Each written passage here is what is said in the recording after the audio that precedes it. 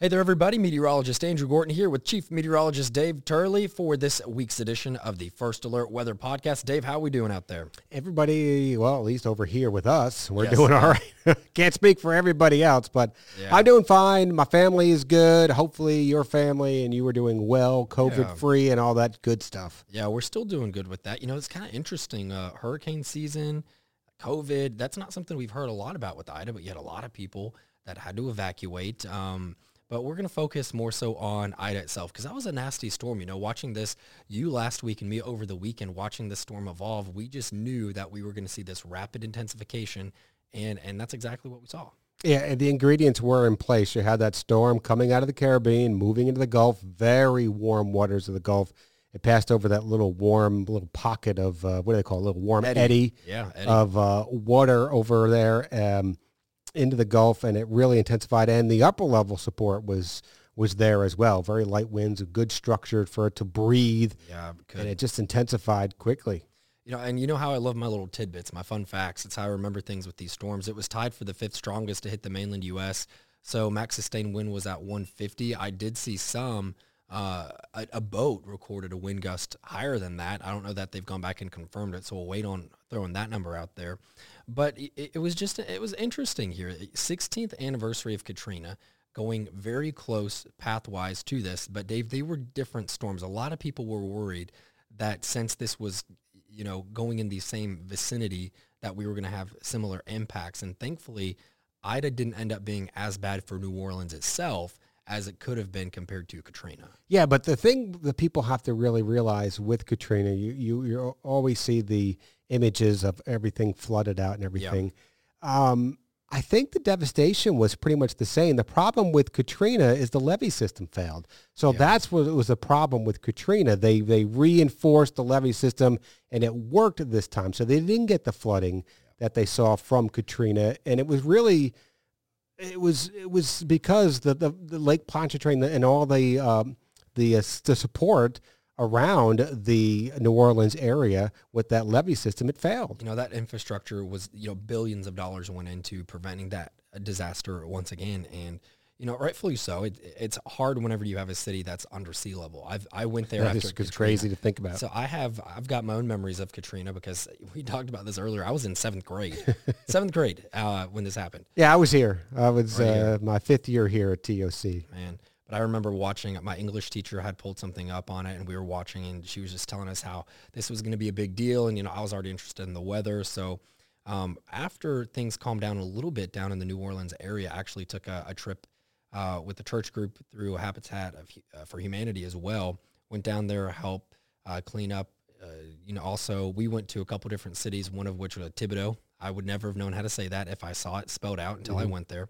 And then also went into New Orleans to help kind of rebuild houses, clean up a bit. Didn't get into the 9th Ward because it was just so bad still. I mean, even you can go there and still see empty lots where houses were. This, you know, 16 years later. So that area was a mess and not accessible. But it's one of those things that sticks with you. And it's crazy that we had a storm that was technically stronger than Katrina because this was a Cat 4. But we have to remember with Katrina it was a 5, but it weakened into a 3 as it made landfall. Now, we talk about the differences, and every storm is different, so you can't compare the two just because they're on the same track. So the difference here with Katrina, and this is one of the big deals with this, is that the wind field was huge. So looking at the wind field here, you had a much wider wind field, which is the wind that extends out from the center of circulation that contains tropical storm force winds. So for Ida, it went about 140 miles out from the center, but for Katrina, it went about 230 miles out from the center. That's just for tropical storm force wind. Right. So obviously your hurricane force wind went out stronger or further than that too with Katrina. Even though it was a weaker storm, you had stronger wind that went out a little bit further. And a way you could kind of visualize that would be Ida's stronger wind were contained a little bit closer to the center of circulation. So with a wider wind field, you're going to get more water stirred up in the Gulf of Mexico. The record for a storm surge in the continental United States was recorded with Katrina. It was 28 feet. Crazy. And that was from the NOAA Meteorological Observatory. So, you know, look this stuff up. It's just crazy to think about. You know, almost 2,000 people died from Katrina, $125 billion in damage. I don't even know how you put a number on that. No. Just what I've read.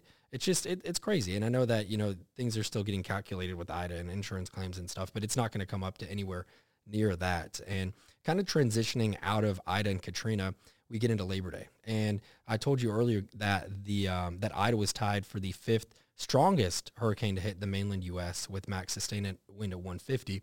The strongest was the Labor Day hurricane of 1935, and that's when max sustained wind for 1 minute was recorded or interpolated at based on minimum pressure of 185 miles an hour. So that was way down in the Keys in 1935. So crazy to think that you can have stronger storms than what we've seen. One last fun fact, Dave. I did a lot of research. You did a lot of research. I'm listening to these facts. All right. I'm digging these facts. So Ida, the 4th hurricane in the 21st century to make it into the top 10 for wind speed.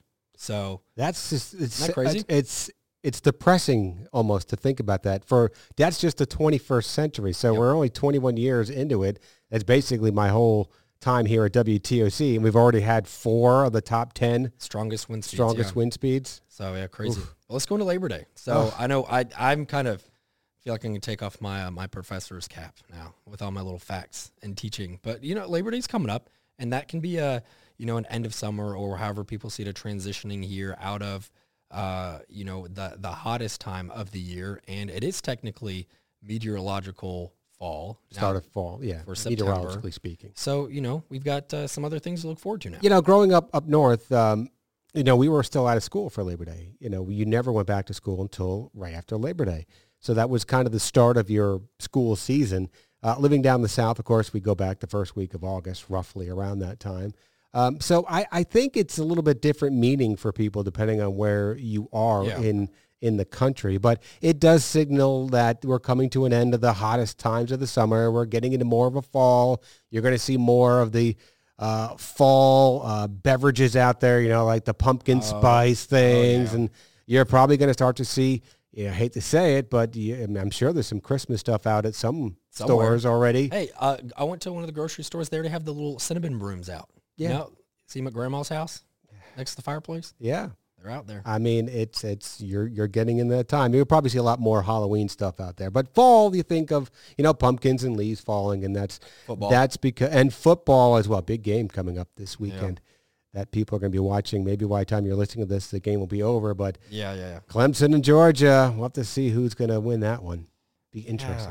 I don't know. I'm not a fan of either team. I know that I've lived here for a while now. You got to say you're at least a fan of Georgia when we're doing this podcast in Georgia. I've lived in Georgia for over 6 years now, and I am not going to stray away from my Sooners. I paid way too much money for my college degree, and I'm very loyal to my Oklahoma Sooners. So at least it's not an SEC team. We will be. We're not yet. Oh, that's right. You guys are coming over. We're coming over with Texas. So we're not there yet. But I still am not going to consider Oklahoma it's weird. and the SEC. No, it's all money.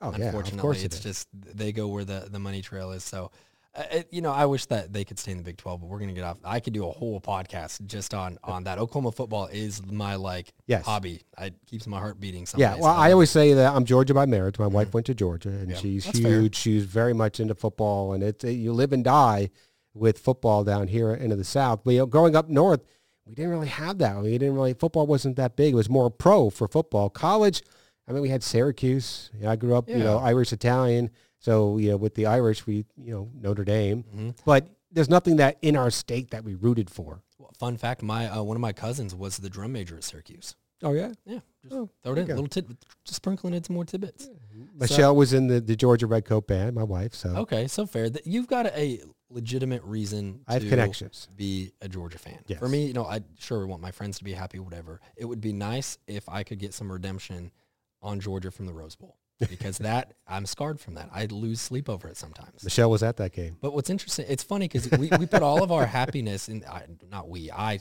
have learned not to put my happiness in these kids who I have no control over, and if they lose, then I just need to accept that. I've done that. I was probably a little older than you, I think, when I finally came to that realization. I grew up a Red Sox fan. Yeah. So you lived and died with the Red Sox, and they let your heart down every year until 2004.